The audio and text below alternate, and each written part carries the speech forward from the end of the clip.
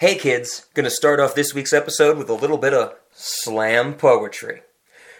My life is a monthly bill that grows against my will. I clicked for a free trial, my credit card's in denial. My life is a monthly bill. My life is given to the mouse. You may as well call Disney my spouse. Yet it's not my fault, I was raised in this gestalt. My life is given to the mouse. My life is a streaming service, and though it can't preserve us, Loretta Modern is one with the net to appear right in your TV set. My life is a streaming service. My life is pixel perfect, and Disney Plus is a sure fit. I can play it all day, my very own single-item buffet. My life is pixel perfect.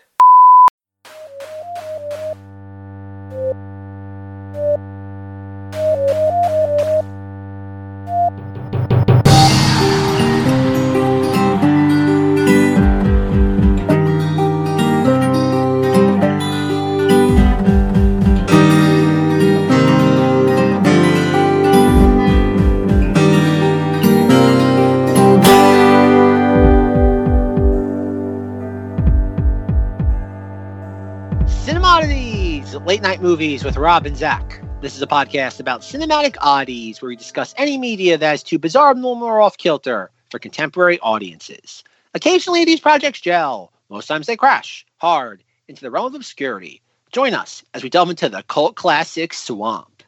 I'm Zach. And I'm a noisy boy. And this week on Cinemodities, Zach and I are checking our privilege. We didn't do enough damage when we discussed Dave Chappelle, R. Kelly. So we figured what better way in the middle of this December Plus series, since of course we're focusing on things that aren't on Disney Plus, the streaming service, what better way to really put the final nail in our coffin than with Song of the South. Does this movie need a lot of introduction, Zach, or is this something that's just when you hear the name, you know or people will think, oh, racist Disney, end of story? Is that how this comes off? That's how I've always thought about it. Yeah, I guess. To layman out there, it's the, I guess it's I don't know if people outright, again, some people definitely would call it the racist Disney movie, but I think for the most part, it's the forbidden fruit. Yes. I think this was the running joke, of course, before Disney Plus came out, that this would, never, ever make an appearance on there, right? Yeah, pretty much. Yeah, okay. So, of course, it's perfect fodder for this December Plus series, and we're doing it. I guess we're kind of doing it with something else. I don't know if Zach's putting that in the title or if that's going to be a secret. Okay. So Captain EIEIO, we're gonna discuss that as well, because after watching this, I think Zach and I, Song of the South, we both agreed this, yes, we're two white men who were issued the podcast when they turned 21, as most white men are issued. One of us has a beard, so, we got bumped up the list a little bit. And we figured, we're going to do it. We got it. We got to talk about it. We're coming at it, though, not from any racial perspective. I think that's the best way to say it. Because, sure, we could have a discussion about how we're unable to quantify the racism with our privilege. But I think Zach and I are going to come at it more of just, there's a reason, I think Zach said it best before we recorded, there's a reason this movie got forgotten, and it's not the racial aspects. Is that, am I paraphrasing correctly? Yeah, pretty much. Okay. So should I throw it over to you, the curator of December Plus? I think I might have answered it already, but was there any other reasons we wanted to discuss this? No, because I think it's the lowest of the low-hanging fruit when it comes to movies that aren't on Disney Plus. I think it's just one of those, you have to cover it. And plus, it isn't, I think it's fair to say that at least within the Disney canon, it's an oddity. It might not be an oddity. Like, again, if this was made by any other film studio or produced, because this really wasn't, they didn't release this, they just made it, it would be forgotten. It'd be like, oh, whatever, who cares? But it is because it's been hidden behind a wall for so long, in the official sense. Again, if you know where to look, you can find this film quite easily. But no, it's an oddity because of just who made it. Yes. Okay. I like that. And I think that's the oddity part of it. I think that's something I want to start with is this is, of course, Disney film. I've seen a good bit of Disney films, sure, more when I was younger, but, we did Aristocats. We've been doing this stuff. Disney sing-along songs doesn't really count, I guess. But Something that stood out to me hardcore while watching Song of the South was I've never seen like a feature-length Disney film that feels so loose. Like I felt like there was no plot here. Everything else, like Aristocats had a clear plot. Hercules had a clear plot. Sure, different times of Disney. But I was kind of blown away by, I was sitting here watching it, and halfway through, I'm like, what's the point of this? Like, is this just story time for Brer Rabbit, or is there actually a plot? And it turns out that who's going to own this dog? Right? It feels so loose to me, and it's weird coming from Disney, I feel. Well, you have to look at this like when it was made. Again, comes out in 1946, and they really didn't have. Again, yes, you had your Snow White, your Pinocchios, Dumbo, Bambi, but this was their first attempt at trying to do like a genuine live action animated hybrid film. Sure. Yeah, it's like a precursor to Roger Rabbit for sure. Yeah, this is one of those things where I feel this is less of a film and more of a stepping stone to Mary Poppins. Yep. Okay. That's how, as I was watching this, I'm like, oh, Mary Poppins wouldn't have existed, the film, not the character, if it weren't for this film. Oh, okay. It was something like a learning process for them, you think? I think so. I think that's the best way to look at this, because there's really, again, obviously, it'd be practically impossible for us to kind of put our heads in the mind of the casual film viewer of the mid 40s. And this is the weird thing about this movie is that, like, it's not bad. It's just, like you say, it's kind of aimless. It's all over the place. It's certain aspects are cute. I think we kind of hinted upon it in our discussions before, our pre-recording discussion. It's the idea that, like, the white characters are horrible, but not for, like, racial reasons. They're just the most boring, just bland characters. Yeah. Like, in all honesty, I'd rather have, like, the entire, and that's what the short stories are based on, or Uncle Remus. I'd rather have the entire story of him just doing his thing, as opposed to him interacting with a bunch of child actors that just, like, screech at the screen for, like, 90 minutes. Oh, yeah. And then the animated segments, too. Like, again, Brer Rabbit's cute, but, like, the fox and the bear are just, like, they make me want to punch myself in the face. Okay. We get 3 animated sequences in this, like, full on vignettes. And I'm like, this is boring. Like, I get it. Like, when this was being done, like, there was no such thing. Like, there was not animation on this scale anywhere else but for Walt Disney. Yes, you had other things like Warner Brothers, them doing their thing. But really, at this sort of just like money being pumped into a feature-length film, there was nothing else quite like it. And I think that's what it was. It was Disney trying to figure out how to reconcile a feature-length film with animated, like, sections. Sure. And that's why it comes across more as an experiment than a finished product. Oh, okay. Yeah, I see what you're saying. Yeah, because there's, again, like Rob already said, I'm watching this and it's like, this movie should be released just so people realize that it's not very good. Like, it's not this, like, ultimate, like, oh, like, once we get this film, the clouds will part. It's like, you don't have to wear sunscreen anymore outside. It's not that. This is not a good movie by today's standards. Even when you remove the racial aspect of it, which in today's day and age, you're not winning that fight on the racial component, but it's not a great film. And that's why it's weird that, like, I think the best thing that could happen in this film is, like, just put it out there. Let people watch it and be like, Disney should put a disclaimer in front, because I know they've been doing that with, like, Dumbo and a couple of the other, like golden era Disney films, being like, this film might be insensitive to people of the modern era or something like that.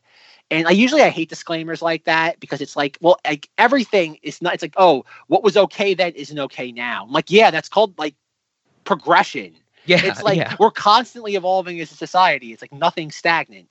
But with this, the disclaimer should be like, this is not a very good movie. Speeding was never illegal in the 1800s. Exactly. It's called progression.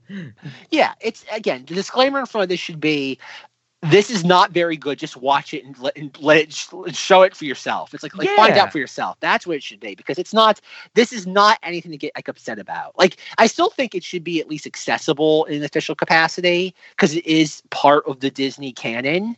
I think it's wrong to just ignore it on, like, more of a principle level. Definitely. But on a content level, there's nothing really to be gleaned from this that you wouldn't be able to glean from Mary Poppins. Okay. Yeah, I think I'm with you there as well. Just release it. I think if anything, keeping it hidden and wanting to eradicate it from its existence, that just makes it more of like a legend, like a cult myth, and people think it's a lot worse than it really is. And it's like when you have the truth, it's just kind of like, oh, this is what we were all getting up in arms about. This isn't bad. Yeah. Yeah, it's not, again, that's the biggest thing with this, is that a lot of people, I know, like, and more from certain segments of the population are like, Disney promised us everything, they didn't give us everything. And it's like, folks, that's what this entire series on December Plus is. It's like, it's to prove to you that they lie. Yep. It's like they do whatever they want. They don't care about you. And that's kind of what it is. And this will always be hidden unless we do a weird sort of shift in the culture when it comes to racial media. Mm-hmm. But at the same time, though, anybody who really wants to see this, go watch it for yourselves, and I'll be shocked if you can actually sit through the whole thing and not be bored out of your mind. Yeah. Oh, yeah. Yeah. So I guess we should say that for the latter part, like, we're going to kind of do another like Dark Crystal Death Kiss discussion, in that like we watched the movie, don't have a lot to say about it, just because not like we're afraid of being canceled. It's more because there's really nothing to dissect in this. Like in any sort, like there hasn't already been like a text. Yes, we could talk about the TAR baby sequence. We could certainly talk about that, but like it's there. Like what are we going to add to like the discussion on that? Yeah, I'm with you completely. I was looking, after watching this last night and then checking it out or researching it a little more today. I found that, there's no shortage of discussion about this. Of course, most of it's under the lens of racism then, racism now, that type of stuff. But yeah, I don't think there's anything we can really add to this in our usual great Cinemodities way. Damn straight. I think the unfortunate thing for Zach is I don't think I can add much on Captain EIEIO also. So we'll see how that goes. What? It was no Death Kiss. Well, nothing will ever be Death Kiss, but I think one of my notes for Captain EO is that I was like, does Zach want to rebrand the podcast into something about dancing? Yeah, he's figured it out, folks. He figured it out. Yep. Stay tuned. We're going to cover the next season of So You Think You Can Dance. No, that's trash. I think that's why we'd want to cover it. You would tell us how all those dancers are trash. I feel home. Yeah. But I guess like maybe we want to do it like a Song of the South, just so we at least do some like due diligence and just talking about it. Is that I love James Baskett as Uncle Remus. I think he's phenomenal. It's a shame that like he got buried under like the whole thing. His performance got buried under this is a racist film we can't talk about anymore, because I think he does a wonderful job. He has this like kind of warm enthusiasm to him that really wasn't around in Disney films at the time. Like I think he's infinitely more interesting of a character than anything in Mary Poppins. Sure. Like Dick Van Dyke ain't got nothing on James Baskett. Mm-hmm. That's the weird thing, is like I think if we lived in a different culture today, and not this film, I mean, like if you took the Uncle Remus character, I don't think there's probably any ideal way to do this. But if you kind of reformat him for today's generation more as like a storyteller, I'd love to see that character as just somebody who's just a storyteller who has like a fantastic imagination. Yeah, I'd love to see that just come to the forefront. I'd cast an older African American actor. I think it'd be a really just. I'm not saying Uncle Remus's fables. I'm not saying you could do that, because that there'd be a ton of baggage with that as well. But it's a shame that we kind of an instance of throwing out the baby with the bathwater, where you have this actor that gave a fantastic performance, and it's really not accessible because we just threw out everything around him. Yeah, exactly. And I think that is a bummer, because I wasn't really familiar with him in any sense prior to watching this, and that, like I said, was the best part of the movie. Yeah, because he didn't even live that long. He died 2 years later after this. Oh, wow. Okay. Yeah, he even 44 years old. I believe, if I remember correctly, he did voice acting for the animated portions, some of it. And specifically, he did the Fox voice acting. And I was very intrigued by the Fox's voice acting. Like this manic Fox just ranting or rambling, I should say. Not really ranting. It is somewhat reserved. And I thought it was very interesting. And then I looked it up, saw it was him. I was like, oh, awesome. And it makes perfect sense. He's the one telling the story. He would do the voices for the kids. You done played your last trick on me, Brer Rabbit. You sure have. Yes, sir. You done played your last trick on me. Here, pull that knot. You sure looks mighty good in that bow tie, Brer Rabbit. Yes, sir. You looks mighty good in that bow tie. Don't you look good in that bow tie, Brer Bear? I ain't never seen nobody that good in bow tie before. He all dressed up for dinner. Yeah, for dinner. Yes, sir. He really dressed up for dinner. For my dinner. Yeah, and I even like again, obviously he didn't live very long after this was released, but I couldn't find any information about like even from like any sort of family member saying like he hated working on this or he felt like demeaned or I don't know. Interesting. Like there's definitely criticism on his like people I know like in the Wikipedia thing. I found some stuff saying that people felt he was kind of he took demeaning roles in the sense of like the media kind of projecting that onto him, but I couldn't find any interviews of him being like family members being like, oh, like after he did, like, he only did this for specific reasons, and then once it was out, he felt like kind of humiliated and degraded by this. I couldn't find anything about it. Doesn't mean it doesn't exist, but yeah, I don't know. Yeah, it's a shame because I think he is. He won an honorary Academy Award for this role. Oh wow, okay. Yeah, he's he tells the best tales in the whole United States of Georgia, as one of our characters says. Yeah, that's a shame. I really think it's one of those things where it's like I know people I kind of hate the movie just as an idea more than what its content is, but check it out just for James Baskett's role. Like in all honesty, if I could watch a cut of this movie, like an edit that's just him, sure. I think that'd be great. Like cut all the scenes of just the kids, like cut all of them. Give me James Baskett for like 40 minutes and I'll be thrilled. I want that cut of the movie. Release the James Baskett cut. Start that trending. Oh god. Exactly. Even like and it's funny as I was watching this, I was like, we have like the one other the African American maid, and I'm like, is that Hattie McDaniel? And I'm like, oh my God, it is. Because, God, she was famous from Gone with the Wind. Yep. And I'm like, wow, God give Walt Disney credit for getting her, too. Mammy. And it's like, yeah, Mammy, go Mammy. And, yeah, like, she's great, too. That's the thing is that, like, every white character is horrible. Like, both, like, in a, like, story narrative sense and on an acting level. Oh, like, the only white character that's slightly redeemable, I don't want to say redeemable, but, like, entertaining to watch is the grandmother. Because, like, I guess we should talk about Miss Sally, because Miss Sally has a son.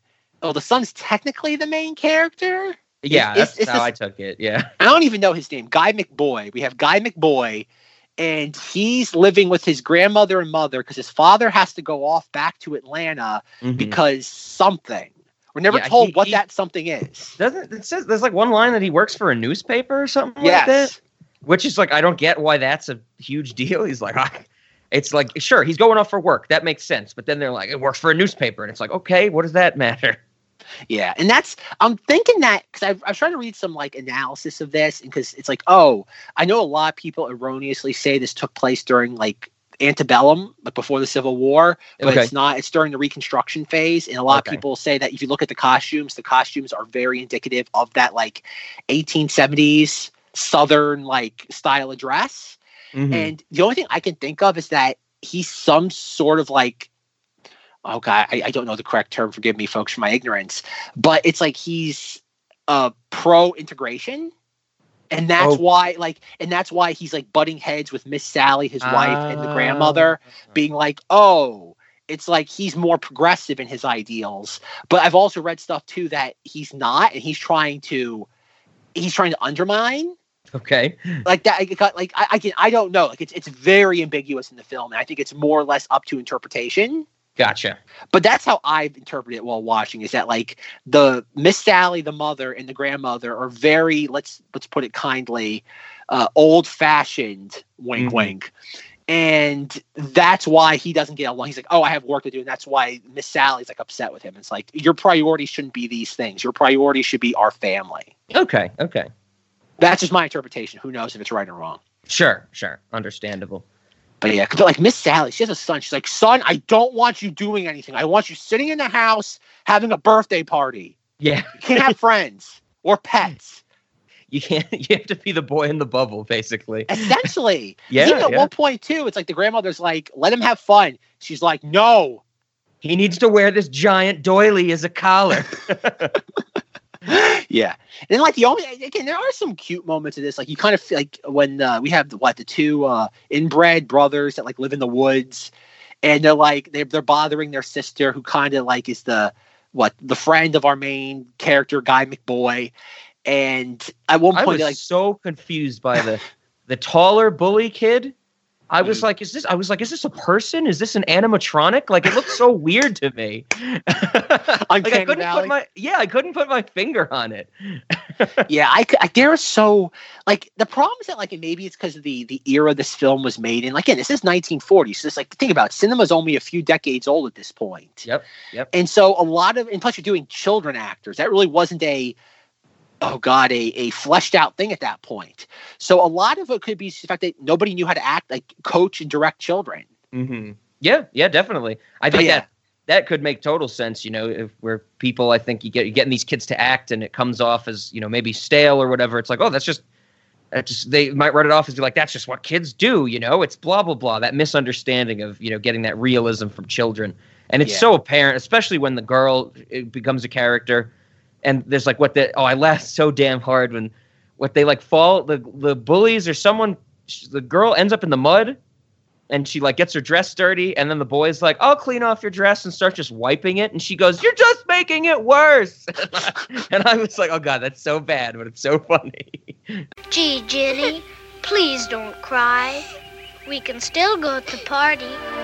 If you wanna, I'll clean off your dress. You're just making it worse. I thought that moment was cute though. Like when they push her in the dress and she gets all sad. I'm like, oh, like that was one of the very few moments in this that felt genuine and not just people in front of a camera.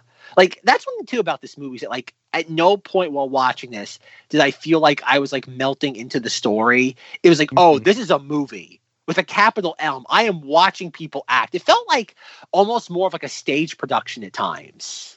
Like I never felt like I sort of blur. I felt like I am very much in the audience. Sure. Okay. Yeah, I could see that. Yeah, and that's just why. Yeah, and that's why some of those moments where you do get some of the authenticity from the actors, you're like, oh, like something I can I kind of like get my claws into, and then it disappears because we get just like you said, like the two brothers like gnawing on the scenery. It's like, oh no. Yeah. Miss Sally shows up. Guy McBoy, you missed your own birthday party. Well, aren't you kind of a jerk for having a mother and having a birthday party where your kid's not there? Yeah. This movie. God. Yeah, this movie's kind of all over the place. It's not. Yeah, it's not good. Yeah, the all over the place. Definitely. Like Zach said, there are some of those cutesy moments with the kids and with the the storytelling from Uncle Remus. But there's other stuff in here that I thought felt like a horror movie. Like, especially with some of the music, I guess it's an artifact of the era this was created in, but like, the little boy, what'd you call him? Boy McKid? Kid McBoy? Whatever. Guy McBoy. Guy McBoy has to wear, his mother makes him wear like the 65-inch radius doily around his neck. Like it's a doily scarf. And then the bullies make fun of him for wearing the lace collar. And like the kid's sad because he's getting bullied and he's like walking away and the music is like horrific. Like it's something it's building tension. Like I was waiting for the jump scare, I felt. Look at the little girlie wearing a lace collar, wearing a lace collar, wearing a lace collar, wearing a lace collar.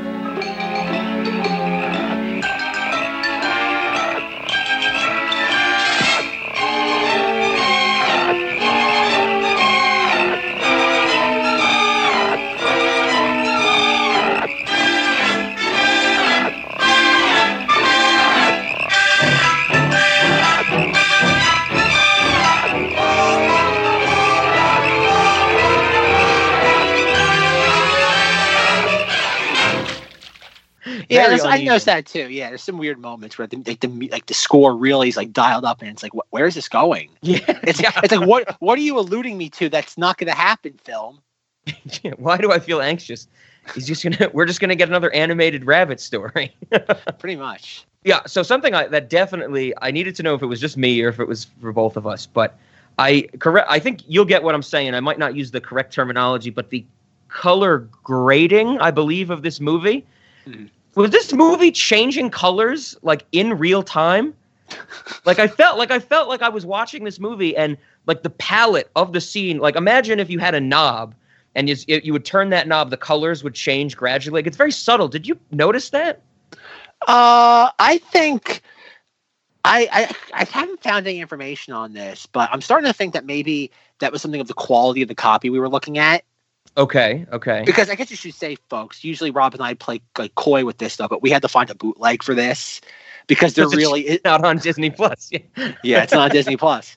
And I think it was more of that because I don't think there's any ideal version of Song of the South in existence. I know like in Japan it's been released on DVD, but it's never been restored in any way like as it should be. Okay. Because it made me think of it made me think of two things. Anytime colors are just changing on you, you're tripping. You're on acid or something. And that's why I was like, whoa, like what is wrong with me? Like, am I having an acid flashback and I'm hallucinating while watching this movie? But the other thing it made me think of was, I definitely got that. I had that thought. It might be because of the copy we have and all that stuff. But it's like at the beginning of Under the Silver Lake, the first time I watched that, there's like nothing is in focus and it's very subtle. Like it's like in and out of focus. And the person I watched it with, we were like, is this fucked up? Like, do we have a bad copy? And it turns out we think that it's purposeful at the beginning of that movie. And so I was kind of like, what would this be saying about this film, though? Because it goes on the whole time as far as I'm concerned. And there's shots where like the kids are running like into the distance and there's a field that you see a lot of.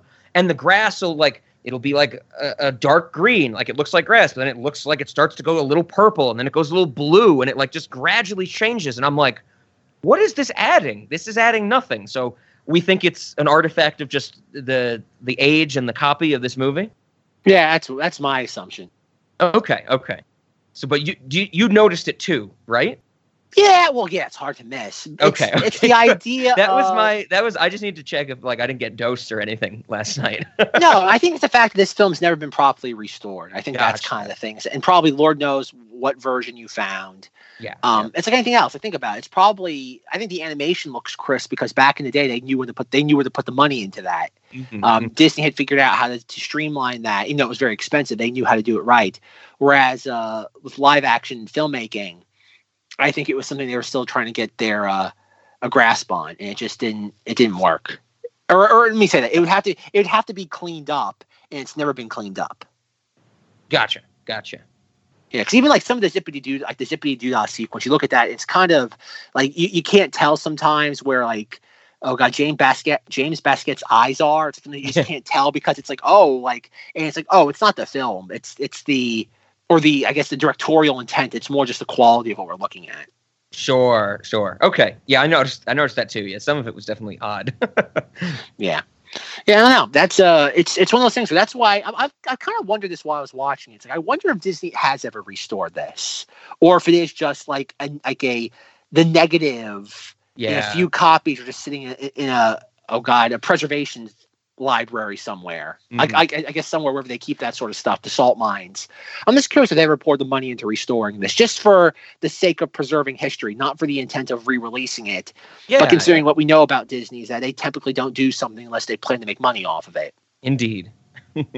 Yeah, that's the only thing that's weird though. I wonder, and that'll probably be more toward the Cinemati's late night aspect of the conversation, but it's kind of interesting to wonder like what will ever happen to this. Like if you are someone like, I don't know, J.J. Abrams, you're like, I have clout, I want to screen this.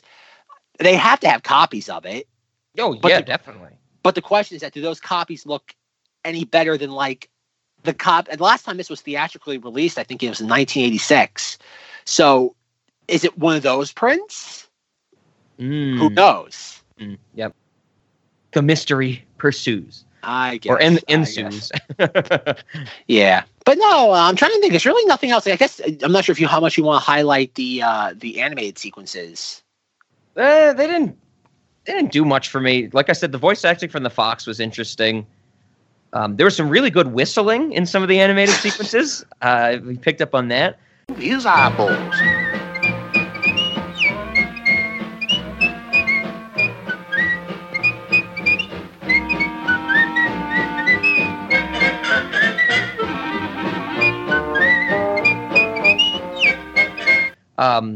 We see animated frogs smoke tobacco in one of those sequences. Yeah. So what how could you go wrong with that?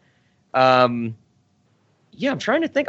So I guess I have a note. I don't remember. I kind of remember where it was. I don't remember who was in there, but my note just says, "You coming around on Bacon Day while toting only 3 or 4 pieces of firewood?"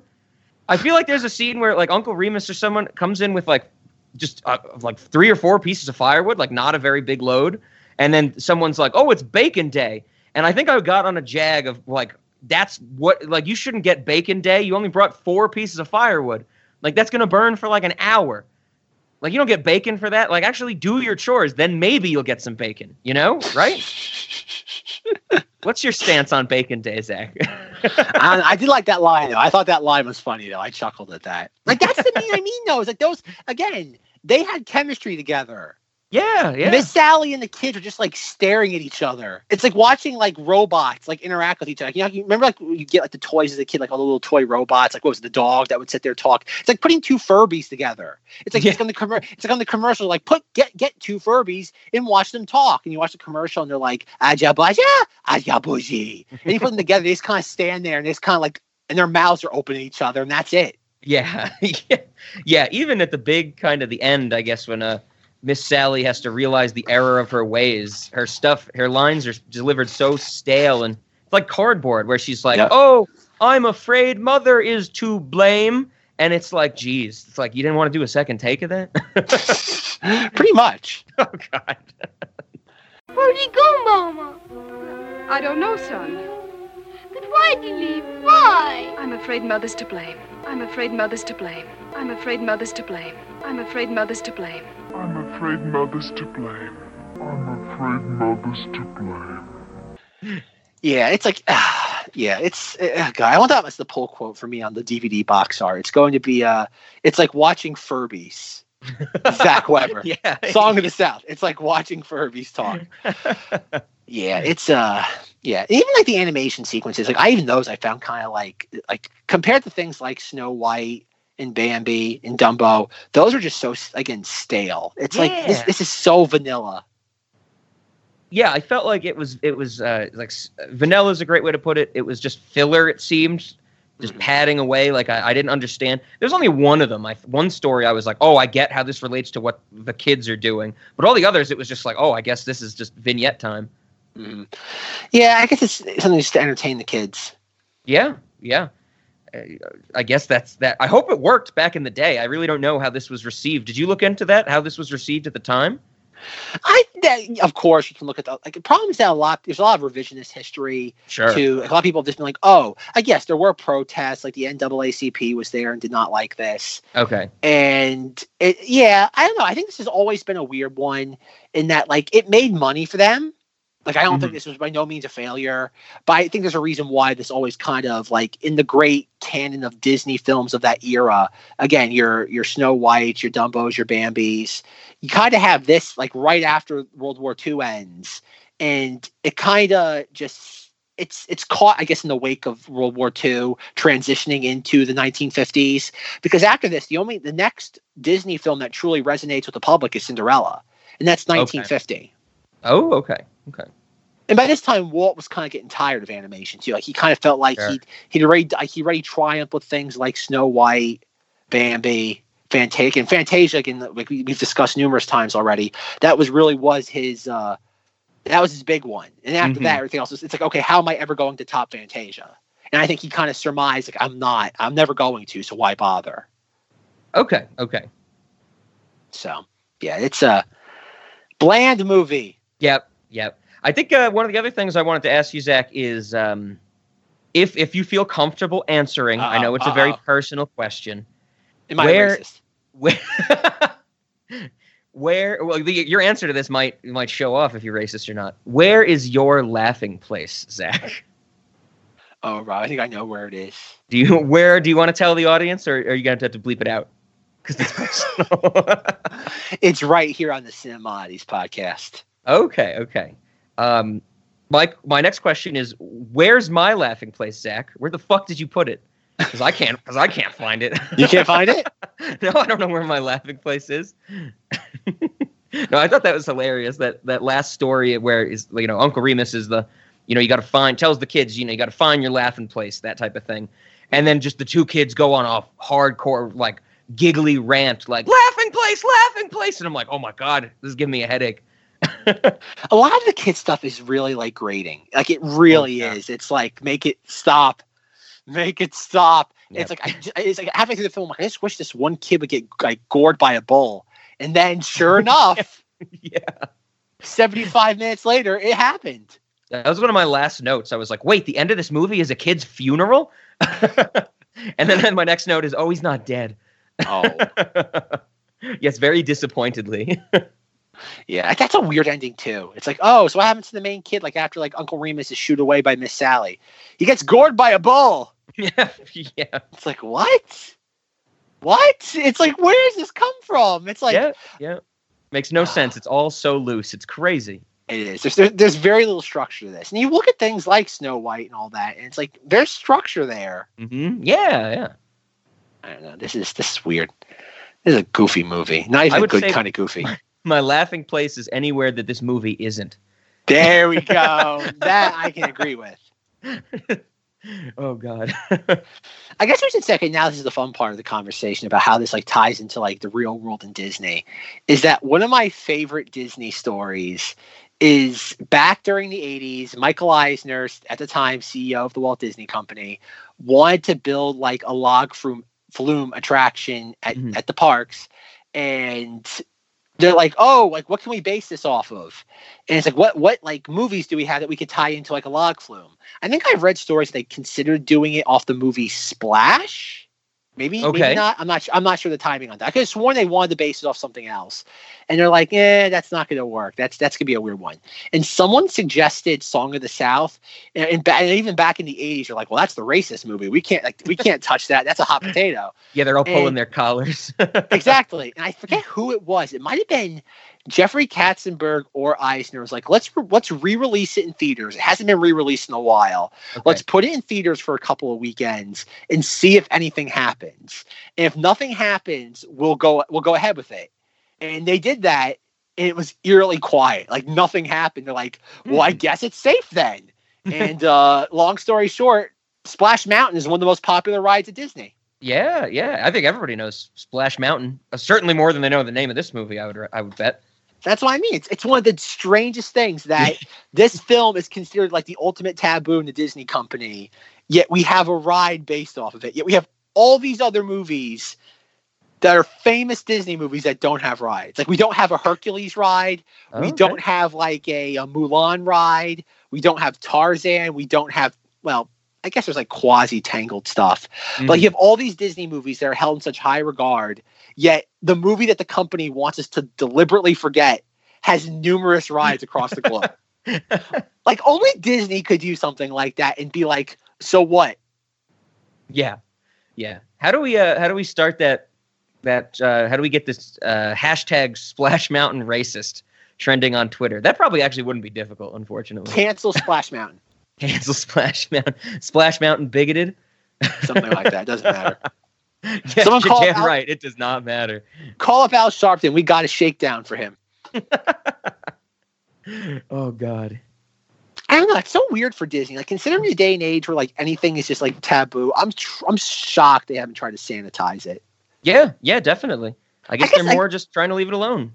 I guess it's the idea that it's just nobody, like you said, nobody would recognize it. It's like you go up to, like, I guess if you if you stood outside Disney, any of the parks, and just like screamed at people, "Song of the South," even though I think more people nowadays would recognize it more than like maybe 10, 20 years ago, I still think the majority of people, like 95%, would be like, "What? Yeah, definitely. South Song, isn't that a TV show on CMT?" That's what I think it comes down to. So I don't think anybody cares. They're going to say Song of the South, and they're going to be like, when's Disney releasing that? That's a new movie, right? On Disney Plus. Yeah, there you go. I think I don't have much else to say about Song of the South. It was painfully boring. Indeed. Some minor things for us to look at and comment on, and I think everything else will come back with our real questions later on, especially because I think I got distracted during one of my snacks, and I like cut it off, but I don't remember how to finish it. So, so we'll have some fun there. Yeah, I don't even know where to go with snacks when it comes to this. Oh, my late night answer that I wrote down is weird too. Okay. So, Zach, do we want to switch gears to EIEIO? EIEIO. Yes, Rob. For a year now, I've wanted to talk about Captain EO, the Disney attraction in Epcot, and I think also in Disneyland for a while, where we have Michael Jackson as the titular character with a bunch of space characters as they go to a weird sort of H.R. Giger-esque planet. Yeah, I wrote that exact same thing down. Very Giger-esque, where we have a monster, Angelica Houston, and Michael Jackson, through the power of dancing, transforms her entire planet and her into a beautiful, beautiful 80s people. Shimona! Whoa! You gotta grab your crotch while you're doing it. Whoa! Oh, yeah, if we haven't offended the audience enough yet, now imagine Zach and I grabbing our crotches throughout this discussion. There we go. See, folks, if there ever was if Cinemati's can survive the double feature of Song of the South and Michael Jackson, we will survive anything. Oh, absolutely. So I guess I have to say I've known about Captain EO for a while. I don't think I had ever seen it prior to watching it today, because this is when Zach told me we were going to discuss it earlier today. And I was trying to think of off the top of my head, maybe there's some low-hanging fruit that I'm missing that I couldn't think of.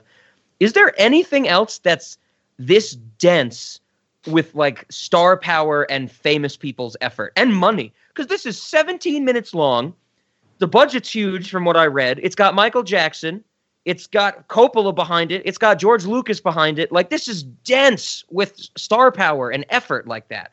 I was trying to think of anything else that would kind of fall into this range, but I couldn't. You mean the context of Disney theme park nonsense, or in general? Just in general. Like, I mean, like something this short with this much power behind it. Well, I had to think about that for a while to even come close. I mean, what you said in the context of Disney, it makes sense why it exists. You know, I'm not saying it's like a crazy notion. It's just kind of like when you sent it to me, I was like, oh, how long is this? It can't be long if he wants me to watch it today. And then I saw 17 minutes and I'm like, oh my God. Like I know that it was an attraction, so it couldn't be that long, but just there's so much like production quality into 17 minutes. Yeah, like I've heard some stories about this over the years that like Lucas didn't really have that much of involvement with it. He was kind of there. He more brought, I think, Coppola into the picture than anything else. Okay. Because Eisner knew Lucas from Raiders of the Lost Ark when he was at Paramount. Sure. And that's what it was. Again, Eisner was brought into Disney to kind of like rejuvenate it, get the kids back on board. Mm-hmm. And at that point, you kind of have to go a little bit into the history of Epcot, because Epcot's in one of those weird things that's always been hard to discern just how popular it was out of the gate. Like people went to Epcot, but I don't think it ever did the numbers they really wanted to do the first few years. Okay. So they needed, because it was always seen as the educational place. Oh. And it still has that stigma to this day, despite the fact that nowadays they're really trying hard to remove it. Because again, most of the educational aspects of it, and we delved into this a lot back during oh God, whatever it was called. Oh my God, it's driving me nuts. The Epcot thing we did back, I forget what. Oh my God. Oh, sure. Horizons, right? Yeah, the Horizons thing. And I don't know why I'm having a brain fart. I can't think of the name of that video right now. I wasn't even there for that episode. No, Rob. Sneaking into a forgotten Disneyland ride or Epcot ride or something like that? Yes. But no, we kind of talked about it then, though. But it was always that idea that Epcot always had the educational stigma to it. Like Magic Kingdom's where you went when you wanted to have fun. Epcot's where you went when you wanted to learn. And I don't even remember when I was younger, my father used to always talk about how great Epcot was. It's like, oh, Epcot's the best park out of all of them. I don't think my father really. We went to Animal Kingdom once or twice. He really didn't get a true feeling of that park. Sure. But no, with Epcot, it always had that stigma. And even when I was growing up, I never wanted to go there. And as time goes on, it's one of those things for most Disney fans is that we all were kind of fed that narrative of it's the educational place. Mm-hmm. But it had out of all the Disney parks, or at least the U.S. parks, it had really the truest identity. And that's something that, again, it really did, because you back in the late 80s, you really had a little bit of everything. You had energy, you had health, you had the future, you had motion, you had aquatic life. you had the land, you had Imagination, you had World Showcase. And it really was like a modern perpetual World's Fair. And the problem now with the current incarnation of the Disney company is that instead of trying to figure out how to revitalize these ideas, we just scrap it all and make a Guardians of the Galaxy roller coaster. Exactly. The universe of energy now is a Guardians of the Galaxy like Mission Rewind. And it's a roller coaster where you listen to 70s era pop music. Yeah. People, like we were saying earlier in this series, people want what's familiar, what's safe. And I would say, by definition, learning something is encountering something you're not familiar with. So, of course, no one wants that. They want Groot again and again and again. Yeah. Is this that Groot thing all the kids like these days? You're like, that's a stick, Grandpa. It has to dance. No, the thing about it is that, like, you think about what went on. Like, again, this Captain EO is released in 1986, and they were working on it a couple years beforehand. But it was the idea that, like, again, it's that juxtaposition of Disney to now versus then, where people, they want to revitalize Epcot, despite the fact that it was only open for 4 years at this point. But it's the idea that it was so clever. It's like this went into the Imagination Pavilion, and like, yes, Disney did not have the sheer breadth of IPs they do now, but the idea of doing a Michael Jackson 4D ride with George Lucas and Francis Ford Coppola, especially with all you had Angelica Houston, you have James Horner scoring it. That's a novel approach to revitalizing a theme park. Sure. And that's the weird thing. And I get it, like, in today's culture, we do not have anybody near as ubiquitous and at the time as wholesome as Michael Jackson. Mm-hmm. And I guess by today's standards, Guardians of the Galaxy really is that equivalency. Okay. and that's the weird thing with this is that, like, I mentioned it last week, that my father absolutely loved this. This was always the thing he talked about when he referenced Epcot. And I would have loved to have seen this. This is one of the very few attractions, like mentioned last week as well, that they actually brought it back once Michael Jackson died. Because this was a huge thing in the company's history. The fact that you had all this talent together on this sort of scale. And it was. There really wasn't anything quite like this back in 1986 on the scale that Disney could do. Yes, of course, there was 3D shows that had, like, effects and stuff, but nothing as grand in scale as Disney. And I think, even though I've never experienced this firsthand, and neither has Rob, I think a lot of just the sheer scale and grandeur of this translates pretty well, even in the form of the YouTube video. Yeah, I was actually impressed with the quality of this, for sure. Yeah, and I think that's the biggest thing. Like, even over the years, like, the first time I'd ever seen this was back with my Extinct Attractions Club DVDs, and on the Journey into Imagination DVD, they included this there. It was a pretty good copy. It's not as good as the one that we watched on YouTube today, but I think in the sense of, like, it's essentially an elongated Michael Jackson music video. Yep. Yeah. I think it's great for what it is. Like, even though, again, back in the day, $25 million for a Disney ride was a lot of money, or not even a ride. It was essentially a movie. Yep. I think a lot of that, you can see that money on the screen. Oh, 100%. Absolutely. Yeah. And that's why, I've always wanted to talk about this in the sense of, there's been nothing else quite like this. Like Rob already said, you have this sheer star power, the money poured behind it, the company. And I think from what I've read over the years, it did its job. It got the youth back into Epcot. Okay. And again, at the time, Epcot really was still, for the most part, dry. I think that we're in the midst of the MTV age, and you have, again, World of Motion, you have Horizons, you have the land, and at that time, all those things were very dry. There was no such thing as a thrill ride at Epcot. The first true thrill ride at Epcot was Test Track, and that wouldn't open for another 13 years. And that's, again, I don't know, that's the thing about Captain EO that I find just so peculiar, is that it did have this huge impact on the company, but they've never, and again, yes, it does have one of the very few privileges of being brought back. Again, only a handful of Disney rides have ever been brought back from extinction, but the company never really knows what to do with it beyond just installing it in a theme park and then letting it do its thing and just running out of juice and letting it sit there. Because for years, fans have begged for, like, an HD, like, release of the film, and Disney just won't do it. And I bet a lot of that too is because you do have 2 Michael Jackson songs in here that they probably licensed. Yeah, yeah. And so it probably is an issue of them writing a check. And like we've already said numerous times, that unless they're getting something back monetarily, they're not going to, they're never going to do something just to appease the fans without making a healthy profit on it. Oh yeah. But Disney Plus is one of those things that people were kind of holding out hope that maybe that'd be a surprise in there. Yeah, that's kind of when you sent this to me, I definitely, we hadn't talked about it. I was kind of, not fully surprised, but definitely like, this isn't on Disney Plus. And I guess I kind of should have expected that, but it wasn't something I thought about, and it kind of, caused me to raise an eyebrow, I guess. Yeah, and that's the weird thing. Like, fans have been wanting this, and I get it. Like, in today's day and age, nobody buys physical media anymore. But putting this on the streaming service would be, and again, they do have a remastered print because they had to remaster it for the 2010 redo of the attraction. Okay. So they do have a remaster. So all this is just a matter of just uploading it to the site. And again, paying licensing costs for music. It's more of a bureaucratic hurdle than it is any sort of practical one. Like, okay, we have to spend money. We got to pour money into this, just restoring it. It's not that. Mm-hmm. Okay. And that's a shame because I do think this does deserve, like, unlike Song of the South, where it's like nobody should care about this thing. This does deserve some attention because this was a huge part of Disney history in the mid-'80s. Yeah. Yep. And it has that spectacle level. I'd forgotten about this, but Rick Baker did some of the makeup for this. Legendary visual effect or makeup effects artist Rick Baker worked on this. Right on. And it's like, again, it's one of those things where unless it makes the company money, in the trash can. Yep. Oh yeah.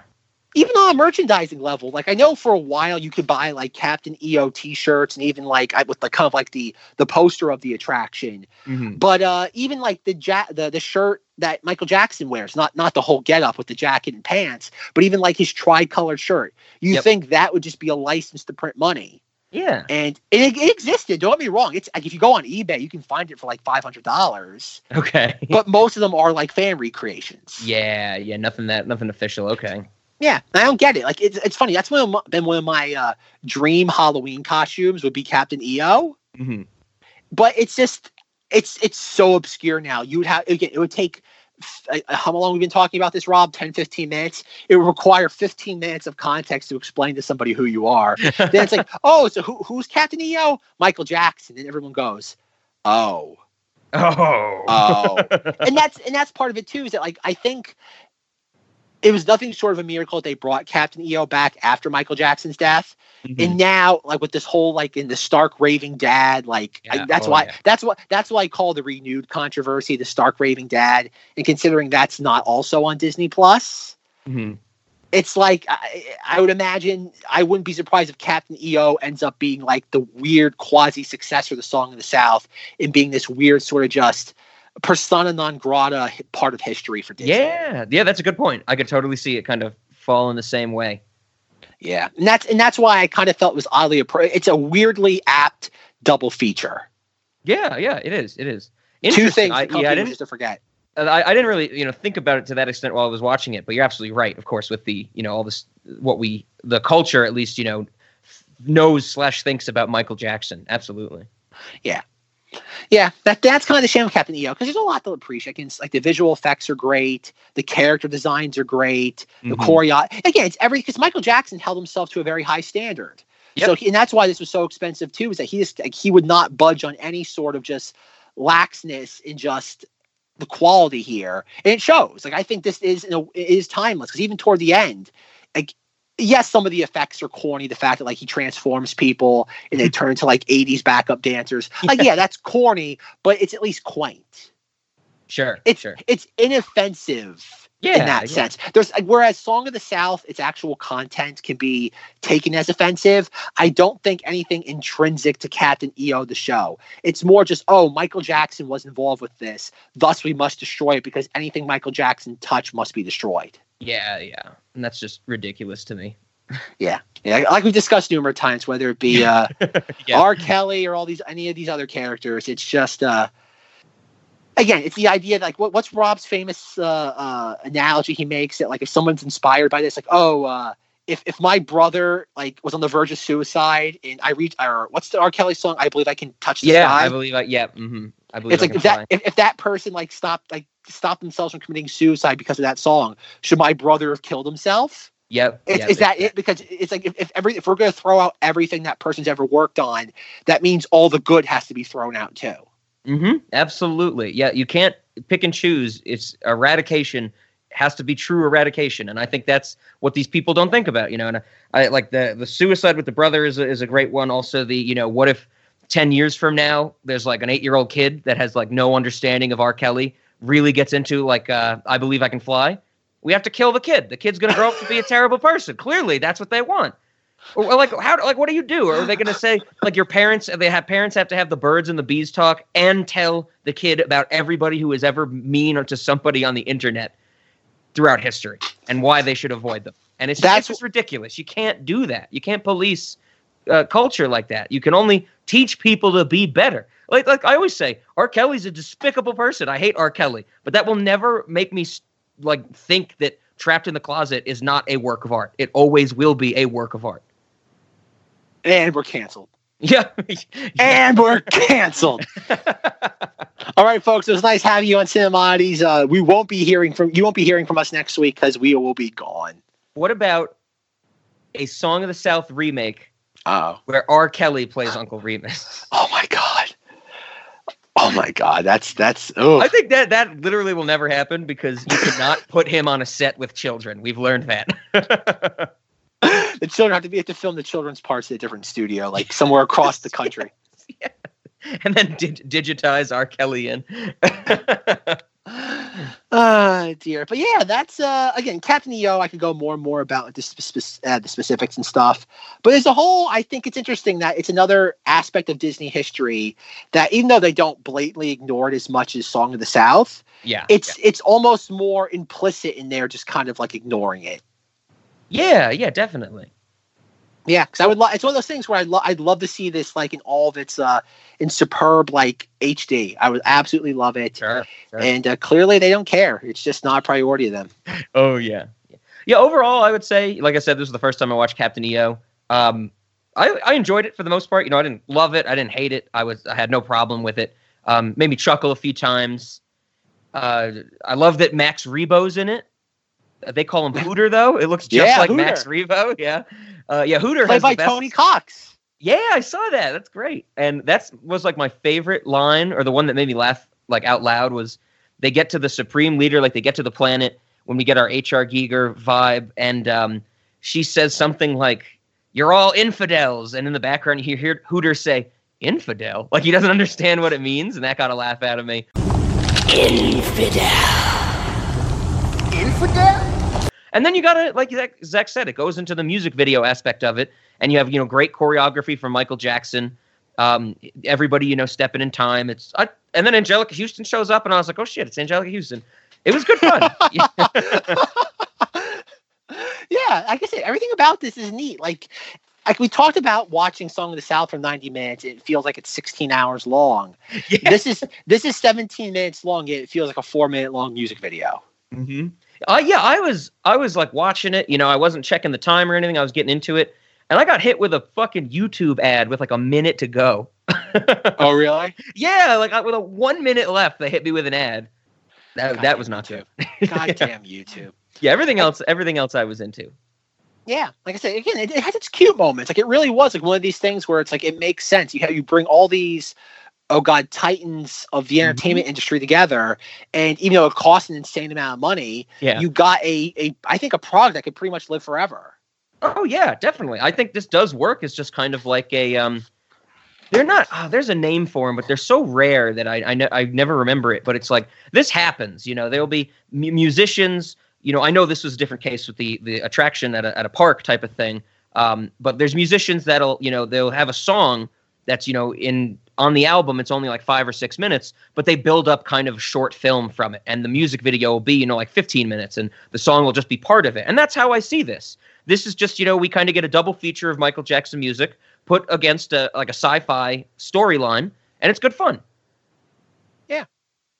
Yeah, it's one of those things we really don't get anymore. We really don't. Yeah. It's just Guardians of the Galaxy the ride, Frozen the ride, Ratatouille the ride, and it's like, oh. Again, I think it'd be really fun. Like, it's one of those things that, like, Michael Jackson, like, if this was, like, made today, you'd love to see, like, I don't know who you would even, again, there's nobody as ubiquitous as Michael Jackson anymore in pop culture. But, like, let's just pretend that, like, let's pull Michael Jackson of 1986 into 2019. It's one of those things where I'd love to see the further adventures of Captain EO. Yeah, this is like prime fodder for, like, a movie, a TV show. Like that's one thing, too, is, like, again, I'm just picking him because he's the low-hanging fruit. Mm-hmm. But it's like, oh my God, Donald Glover. It's like, I'd love to see, like, you cast another actor that can act, or that can act and sing as Captain EO and have the adventures of Captain EO. Like, if you are going to pull from your canon, Disney, enough with, like, Lion King, like, enough with, like, Aladdin, the low-hanging fruit, like, pick something that, like, oh, it's really fertile ground and you can do anything with it. Absolutely. Have some really good, just have some good music and make it really like what's the word? Not spectacle, but really kind of like fun, pulpy sci-fi. Yeah, absolutely. And I would love to see more of this, because I think that was the biggest confusion of this to me, was like the beginning of this short film, whatever you want to call it, made it seem like, or I got the sense that Captain EO's crew was a bunch of screw-ups, and they're like the worst crew in the fleet. But then he could shoot transformative lasers with the power of music out of his hands. Like, how can they be screw-ups? Can everybody shoot lasers out of their hands? And so I would love to know more about that world.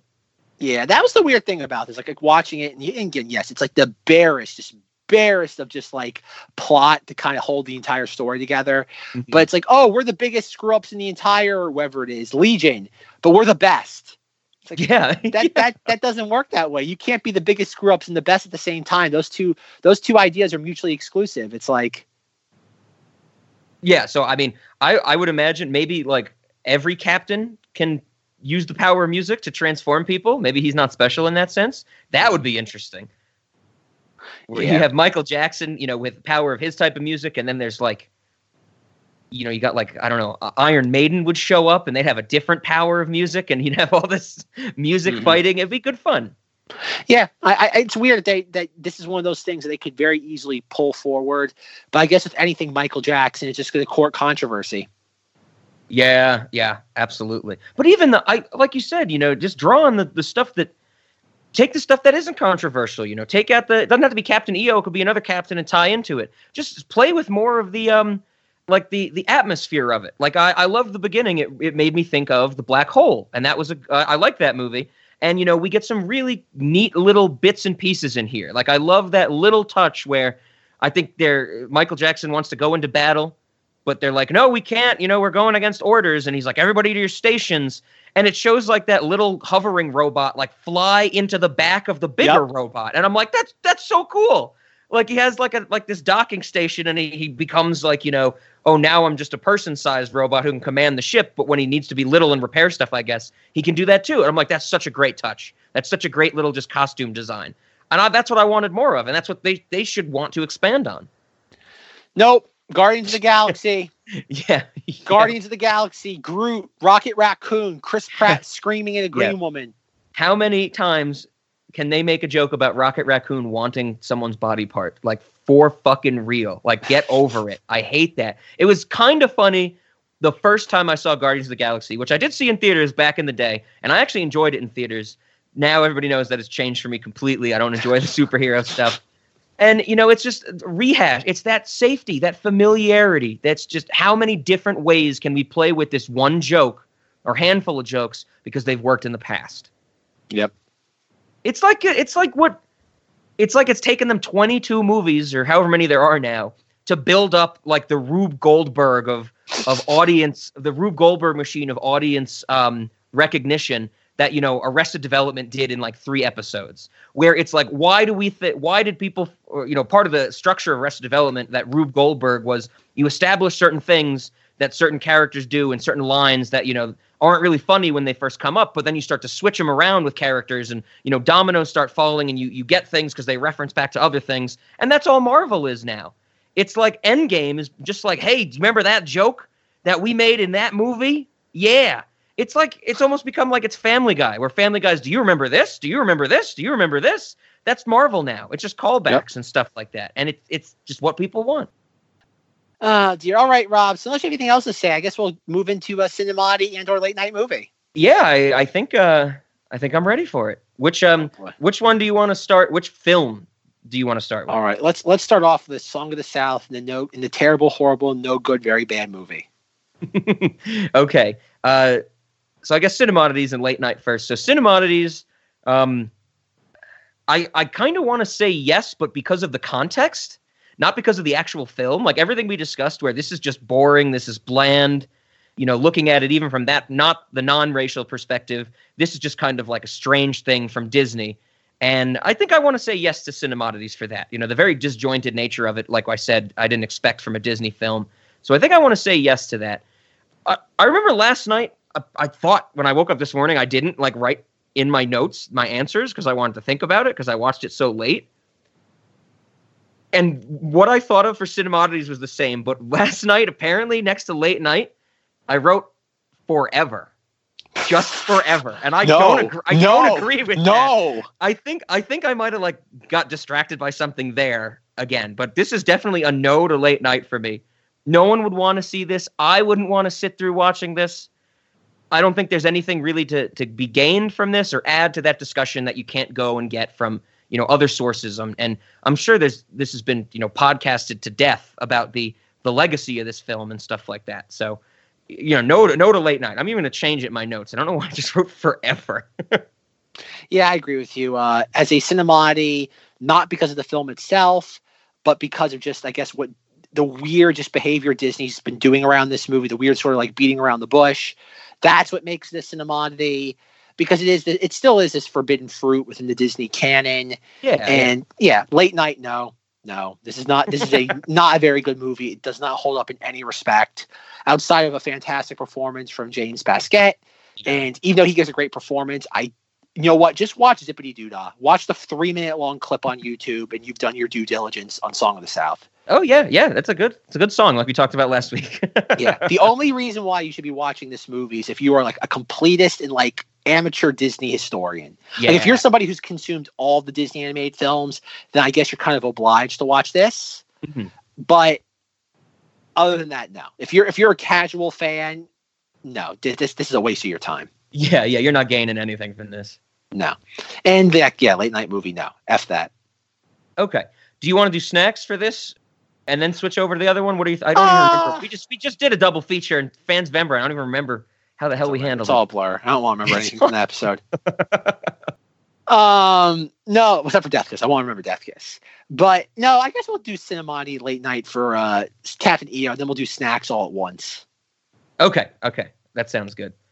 Yes, for Captain EO, I'm going to say no to Cinemati because it's kind of my same reasons why for saying no to Total Recall. You have all these kind of titans of the industry coming together. They had an insane amount of money, and they made a competent product that anybody could enjoy. Okay. There's don't get me wrong. There's some really weird parts in Captain EO, like the whole idea that you have H.R. Giger, Angelica Houston, you have Michael Jackson with the ability to turn people into 80s dancers. That's weird, but it makes perfect sense in the context of when it was made and released. As for late night movie, I think for 17 minutes, this is a rather concise late night movie. Let's say, like Rob always says, you have somebody in your clutches, but they just took a bunch of NyQuil. And you got to get a really quick late night movie in there before they pass out. There you go. You got a 15-minute late night movie. Yeah. I'm gonna agree with you completely on late night. I think this is so easy to watch. It's quick. It's enjoyable. And, you kind of get that. It's something that you can show to somebody and they might never have seen it. And hell, maybe I think there's a good bit of people that I know I hang out with. They probably never heard of this. I'm sure they've heard of Michael Jackson, I'm saying, but specifically Captain EO, they might be unaware of it. So I would definitely want to show it to them. And I think we're split on Cinemodities for the exact reason we were split on Total Recall. I want to say yes, because this is so dense with power behind it. And I did also want to ask you, is there a lot of sci-fi Michael Jackson stuff? I guess you could kind of Thriller, the music video for Thriller is not really sci-fi, but is there anything else like Michael Jackson Space that you're aware of? I couldn't think of anything. He did. I think I've mentioned it before on here that he did do the it's like a weird, I guess you could call it a visual album. I don't know if you can call it that, of Moonwalker. I think I've talked to you about that, where it's like a bunch of his stuff from like that sounds familiar. I think it's from the Bad. I think it's from the Bad album, right? That was what, after Thriller was the Bad album. I believe so. Yes. I think it's a lot of stuff from that. So you do have things like, I think if you know the music video for "Leave Me Alone," I think that's where that comes from. The Moonwalker movie, wherever you want, what the correct term of it is. Okay. Moonwalker is. From what I have not watched Moonwalker in a while, but it is in that same. It's closer to Captain EO than it is pretty much to anything else. Okay. I might have to check this out because the internet describes Moonwalker as an experimental anthology musical film. That's right up my alley, and apparently Joe Pesci's in it. Yeah, I found the videotape I think last year. It's in my room right now. I've always wanted to watch it, but it's just one of those things where it's weird. It is. It's not super weird, but it sounds like it. Sean Lennon's in it. Why wouldn't he be? Why wouldn't Sean Lennon be in Moonwalker? No, it's weird for the era it was produced in, especially coming from Michael. This is when Michael Jackson was transitioning from like the all-American, like ubiquitous king of pop, and more into like, oh, maybe this guy has some weird kinks we don't know about yet. Okay. Oh, the first song on Moonwalker is "Man in the Mirror." That's probably my favorite Michael Jackson song. 'Cause they got nowhere to go. That's why no one got to know. I'm starting with the man in the mirror. I'm asking him to change his ways. My favorite Michael Jackson song is "Another Part of Me" because of this. Right? You're just another part of me. Crotch grab. We're sending off. Oh yeah, well, we'll start the clip here. They're all alive, waiting for you. Can you see? You're just another part of me.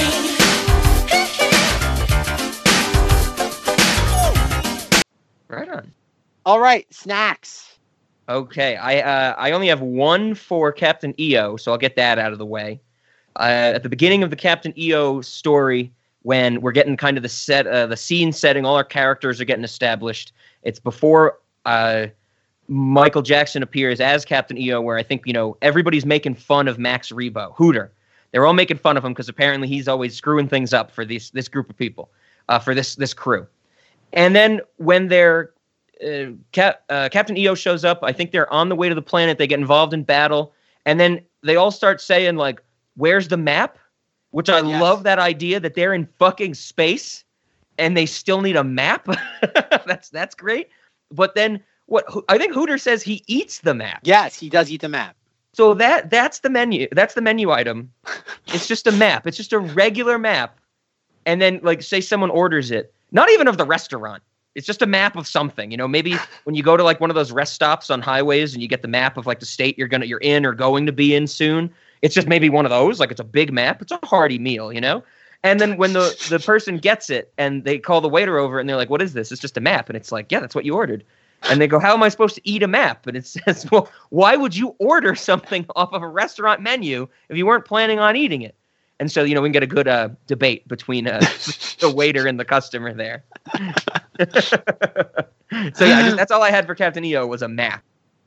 Do maps even exist anymore? Can you still get maps at those highway things? Maps don't exist, Rob. It's called smartphone. It's called Google. I can't imagine you can Google get Maps. them. Exactly, yeah, or Waze. Which do you use? How do you navigate when you drive, Zach?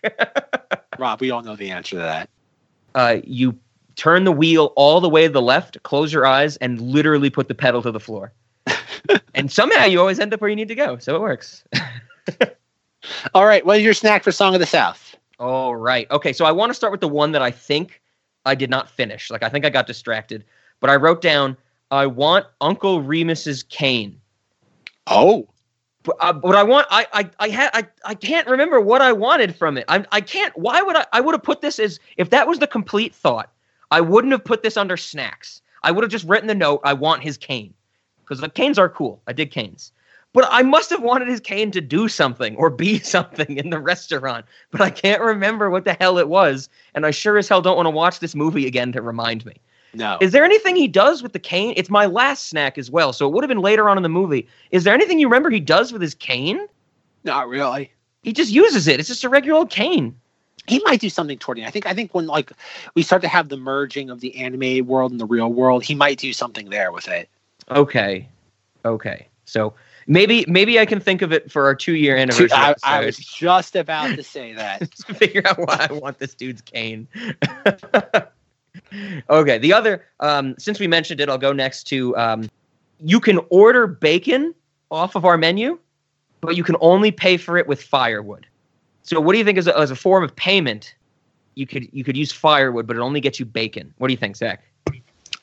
I don't know. It depends what kind of firewood it is. Is it like good firewood? Has to be good firewood. Otherwise, what the hell is the point of bringing in firewood? Like, it's got to be good, hardy, dense wood that's going to last us through the winter. Or I guess maybe the winter is not the thing we need to last through. We need to last through, like, I don't know, the détente between the Cinemodities restaurant and, I don't know, the National Guard or something when they're trying to, cut off our supply routes and smoke us out type of thing. I don't know. Bacon's pretty expensive. What kind of bacon are we giving them? Oh, that's a good question. Is it like really thin bacon or is it like that hard, like the thick cut? I don't know. If they bring us like good firewood, they would get their choice of bacon. But if they bring us like bad firewood, they're going to get like, burnt bacon or something like that. Like low quality, like grade like D. What about one of the non-sliced bacon, like one of the slabs? We just cook it up uncut. Oh my God. And then give that to somebody. That would be very difficult to cook the center and not screw up the outside. Exactly. Yeah, okay. I like that. Firewood is payment. Yeah, firewood for bacon. The Cinemodities bartering. Introduction of bartering at the restaurant. Can I order bacon? Do you have firewood, sir? He's like, I didn't know I would need to. Well, now you know for next time. I like the idea of going to the Cinemodities restaurant. You need the equivalent of like tokens to get anything. Yeah. Like you want bacon, but you only have cash. You have to go to like a little dispensary and be like, okay, how much does a 20 get me in like logs of wood or firewood? Yep. Oh man. Come on, everybody, kids, get in the car. We're going to the Cinemodities restaurant. We got to stop at the grocery store to buy a bundle of wood first, though. You get arrested chopping down trees on someone's property. It's like, Your Honor, I needed firewood for the bacon at the restaurant. Totally defensible. My other two snacks were at the beginning of this movie, we get to see some hot fireplace poker action. And when I say hot, I mean literally the fireplace pokers are hot. So I was thinking, what if we had fireplace pokers like hot, preheated, or maybe we heat them up as we give them to the customer as utensils. I think we discussed this before that we have different utensils. Like, of course, there's forks, knives, but there's something I think we had some crazy item from a movie. We were like, let's make that a utensil. Oh, that's right. It was Nicolas Cage's axe from Mandy. Yeah, you could use that as a utensil. Yep. And I think tridents too, maybe from Whitest Kids You Know, when they were eating spaghetti with tridents. So what about like glowing hot fireplace pokers as utensils? I don't know. That's a hard one to use. Like a trident, I guess. Harder than an axe? I don't know. An axe. I don't know. Axe at least has a pointed edge, like on one side. Well, I'm thinking it's like a skewer. Yeah, it's like a big toothpick. You get this hot as fuck piece of metal. You got to stand up from your seat and like jab the food on your plate, and then use two hands to move it around. And like, I don't know. Do you try and? I guess if you're ballsy, you try and eat right off the thing. But it's like a very elaborate form of fondue. Yeah, it's like exactly. It's like an insane level of fondue. It's like expert level. Yeah, I also like the idea of in general, like if you had a fireplace poker hot enough, and then maybe like a piece of meat that was small enough, when you stab the piece of meat, it would like cook it as you were like serving it to yourself. This could streamline the restaurant. We don't need to. We make the customers cook their own stuff with hot fireplace. Oh boy, even better. We are also giving the customers a weapon. Yeah, it's not good. Does this mean, since all of our waiters are wearing like walk around costumes, do we have to commission these costumes to be like heat proof or heat tempered? So they have some. Well, of course, they're going to need to be a lot of proof. I know, Rob. I have to figure that one out. Okay, and then the last snack I have, I think the name says it all: frog in a box. You order it, you just get a live frog in a box. And if you want to eat it, that's fine. If you want to take it home, that's fine. If you want to set it free, I guess that just we'll catch it and use it for another order of a frog in the box. So it's kind of, it might keep your kids, busy for a little bit. You got a frog in a box. Cool. I like saying frog in a box. You like saying that? It rolls off the tongue. Yes. Frog in a box. All right. My snacks. Step 1, cut a hole in the box. Step 2, put a frog in the box. Step 3, have her open the box. And you got to do the motion of the box just right with your arms. Yeah. Make her open the box. For all the fellas out there with ladies to impress, it's easy to do, just follow these steps. 1, Cut a hole in a box. 2, Put your junk in that box. 3, Make her open the box. And that's the way you do it. It's my dick in a box. Oh, God. That was a blast from the past. That was.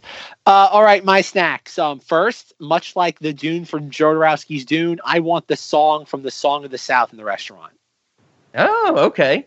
Is the song like Zippity Doodah, or is it just I don't know. Intangible thing? Okay. It's like the Dune from Jodorowsky's Dune. I want the song from Song of the South. Okay. I guess that's better than saying you want the South from Song of the South. No, we don't want that. No, that's not allowed. Cinemati's doesn't endorse that. Or the restaurant. One of the very few lines the restaurant won't cross. Yeah.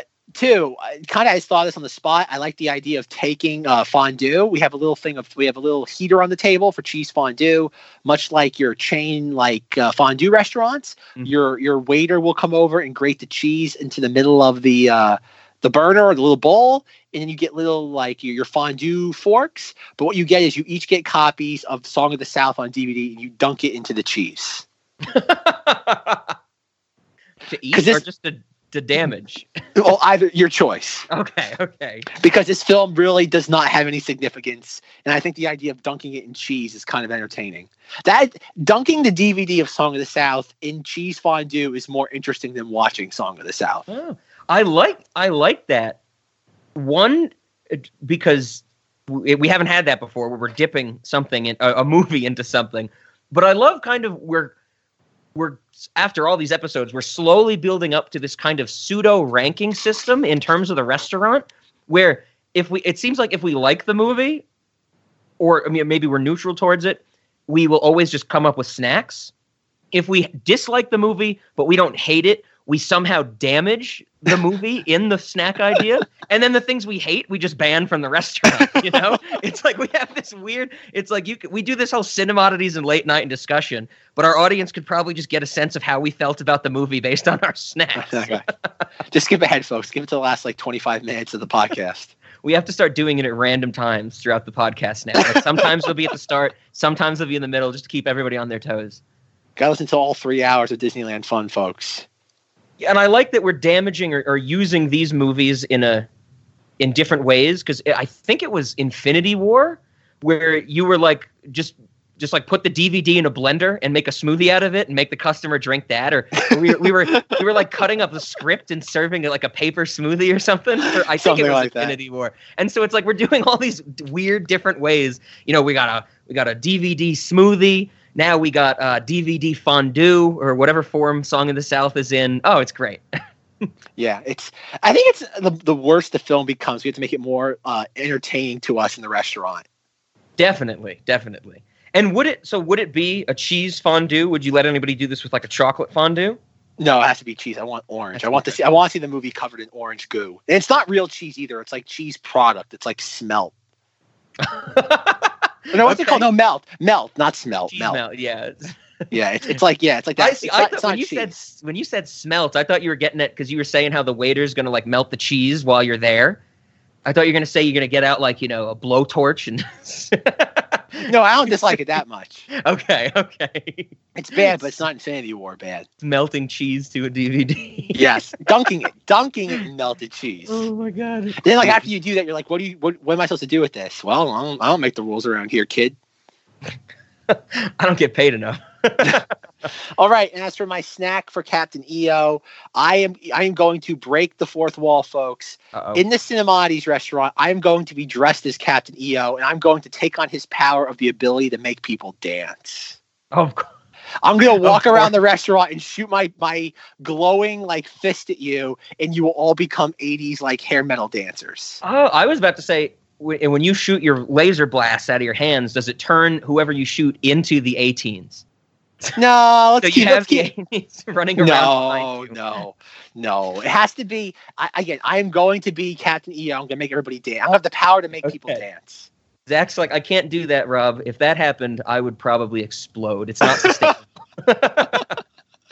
Exactly. I wouldn't be able to contain myself. But no, it would be very similar to how we talked about last week when it came to like Johnny Depp wandering around Disneyland as Jack Sparrow. Like every once in a while, when I've had too much to drink, you'll catch me in the Cinemati's restaurant with the power, dressed as Captain EO, with the power to make people dance. Except I don't have that power. So you'll see me like making fist at people. And everyone's like, what is he doing? And then Rob comes around, or the Rob waiter's like, just ignore him. He thinks just dance, he'll go away. Just do a little jig. He'll think he made you do the power to dance. He'll just move on to the next table. It's kind of like those weird things they have, like what the Broadway shows where they start bothering people that sit in the aisle rows. Oh my God, I hate that shit. Yeah, it's that. It's essentially that, but the Cinemati's restaurant. I make you dance. Yeah, I've been to shit where like the actors will come out like during intermission and like mingle with, and stay in character and mingle with people, and I'm just like fucking. I'm like, leave me alone. I'm like, I know that part of this gimmick is you got to like interact with at least everyone in the audience, or at least who's, waiting around for the house lights for the next act to come on. But it's just like, just fucking leave me alone. I'm here to see the play. Whatever conversation we have should not be important to the play. And I was at one where they were like, oh, the things that they say to you in the intermission are like reference the story. And I'm like, fuck that. Like fucking, what if I had to go to the bathroom during intermission? Do I just miss that part of the play? Hate it. Hate interactivity. Well, folks, I'm going to make you dance. Yep, Zach loves all that stuff, and so as long as you don't make me dance, and you make the people wearing my walk around costume, you can make them dance. But I'm immune to the dancing. Okay, good. Everybody's immune to the dancing because that's in my own mind. I think maybe you'll find that you actually have this power, and this is how you unlock it. Oh, ooh, I like that. At first, I think it's a joke, and then like I really am able to do it. And I'm like, wow. Oh, yeah. And I think Zach would also agree if he actually had this power, you better believe he'd be using it for evil. He might not think it's evil, but the world would think it's evil. It's objective evil, but not to me. Exactly. Yes. Oh, that's perfect. Like I already said, folks, I'm going to create my own Infinity Gauntlet and put all the 18 CDs into them. And with one snap, that's why I'm Captain EO, but I have the 18s gauntlet. And with one snap of my fingers, the entire restaurant starts dancing. Yes. Now that's your laughing place, Zach. I'm happy, folks. I'm in my happy place right now. Oh, that's good. Alrighty, Rob. So how are you end this week's episode? Oh, God. Gotta be what? It has to be something from Captain EO. Or should we do maybe a mashup of something from Song of the South and from some of that horror music from Song of the South. That would be good. All right, Rob. I'll let you figure it out in okay, post. Yeah, I like that. That stuff that's creepy. Put that next to some Michael Jackson. Oh, perfect. Nightmare Fuel. Perfect. And Miss Sally, fuck you. What did I say in the text? Oh, yeah, I said, because Zach was like, Miss Sally's a bitch. And I text him hours later. I'm like, yo, man, you were downplaying this. She deserves the electric chair.